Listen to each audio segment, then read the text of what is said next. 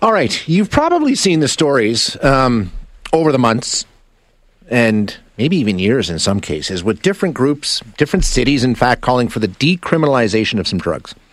And it's really gained speed as we've gone through this opioid epidemic. Toronto and Vancouver, probably the two most vocal in Canada. And they're taking different steps to try and move in that direction. Basically, you have to put pressure on the federal government because it's a criminal code situation. They've got some support now. Another voice has been added to the calls to do this. The CAMH now getting involved. And we're going to chat with Dr. Leslie Buckley, who is the chief of the Addictions Division with CAMH. Dr. Buckley, thank you for your time today. I appreciate you joining us. No problem, Shay. Thank you so much for shining some light on this topic. Yeah, and this topic has been, like I say, it's been floating around, primarily Toronto and Vancouver for some time now. There's been other discussions here and there, but they seem to have really taken root there. Why did your organization decide that now is the right time, to join their call for change in Canada?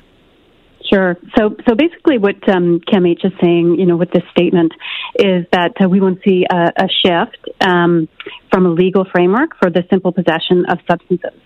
So we want to leave the legal framework and shift it to a health framework and really focus on helping people be well rather than creating, a criminal charge for someone who's struggling with substance use. I've talked to a lot of different, I try and bring on the experts, such as yourself, people who deal with addiction medicine, the people who are involved in this. And they talk about, the only way to tackle this opioid epidemic situation that we're in is to go full spectrum. You have some people talk about recovery. You have some people talk about safe supply. You have some people talk about harm reduction. Those things all need to be working in concert. Where does decriminalization fit in to the spectrum of treating the opioid epidemic? So, the thing about decriminalization is that most people do agree with decriminalization. For one, at least in some jurisdictions, it's already happening. So at least in Toronto, there's a huge decrease in the number of charges for simple possession. We also think it's important because it reduces fear. And fear is really important in the opioid crisis because we really don't want people using substances alone because of risk of death and overdose. And is it really fair? So if you think about, the current context of substances, we haven't been able to control the supply.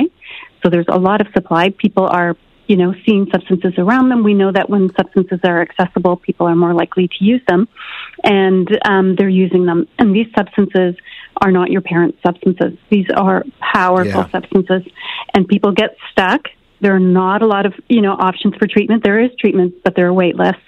And, is this person really directly harming anyone? If they are, then there is a legal charge for that. So for a lot of reasons, I think people are agreeing that decriminalization is a good idea. I think the hard question is about how do we do it? Right, exactly. And that's where everything seems to sort of grind to a halt in some ways.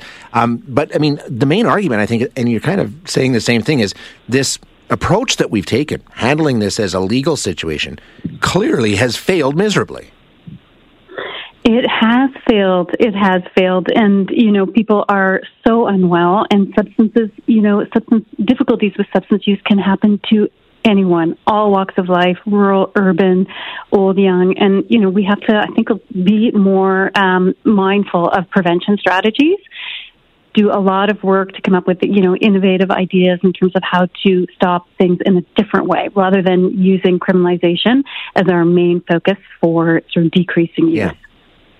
Yeah. When we have this discussion, of course, it comes down to the government, right? The government has to be the one that makes the changes to the criminal code. So do you anticipate that this, just talking about the growing support, like I say, Toronto, Vancouver, you're coming on board now.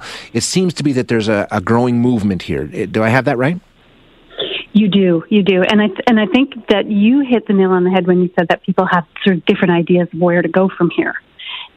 And that is the hard part. And I think we really, really need to be smart and bring all the experts to the table, which of course includes people who are using drugs, families, police, addiction practitioners, public health researchers, policy people, and from a balanced perspective. So have everybody at the table at the same time. Because when different groups are, speaking and not speaking to each other, it's hard to move forward. How optimistic are you that this is something that will actually, I mean, there's just a handful of places where this has taken hold. Do you think this is something that's realistic for our country? I think it is realistic, but I think it requires, a strong strategy behind it. I don't think we want to jump to doing this without a bigger investment in treatment and harm reduction. And I think we also have to really, really invest in primary prevention. And then it might be, something that we can move on, or we do it all at the same time. Right, exactly. And you mentioned time, and time is really the key here. I mean, we have people dying, just so many people dying every single day in this country, and it just gets worse year after year after year. So time's not on our side, Doctor. Time is not on our side, but, we can make the changes to treatment immediately, right, as long as we have investment and funding. And I think, that's an amazing place to start. Excellent. I appreciate your time this morning. Thank you so much for joining us. Thank you so much, Shay. Take care. Yeah, you too. That is Dr. Leslie Buckley, who is the chief of the addictions division at CAMH, talking about this. And they're the latest group to lend their voice to these calls to decriminalize drugs in this country.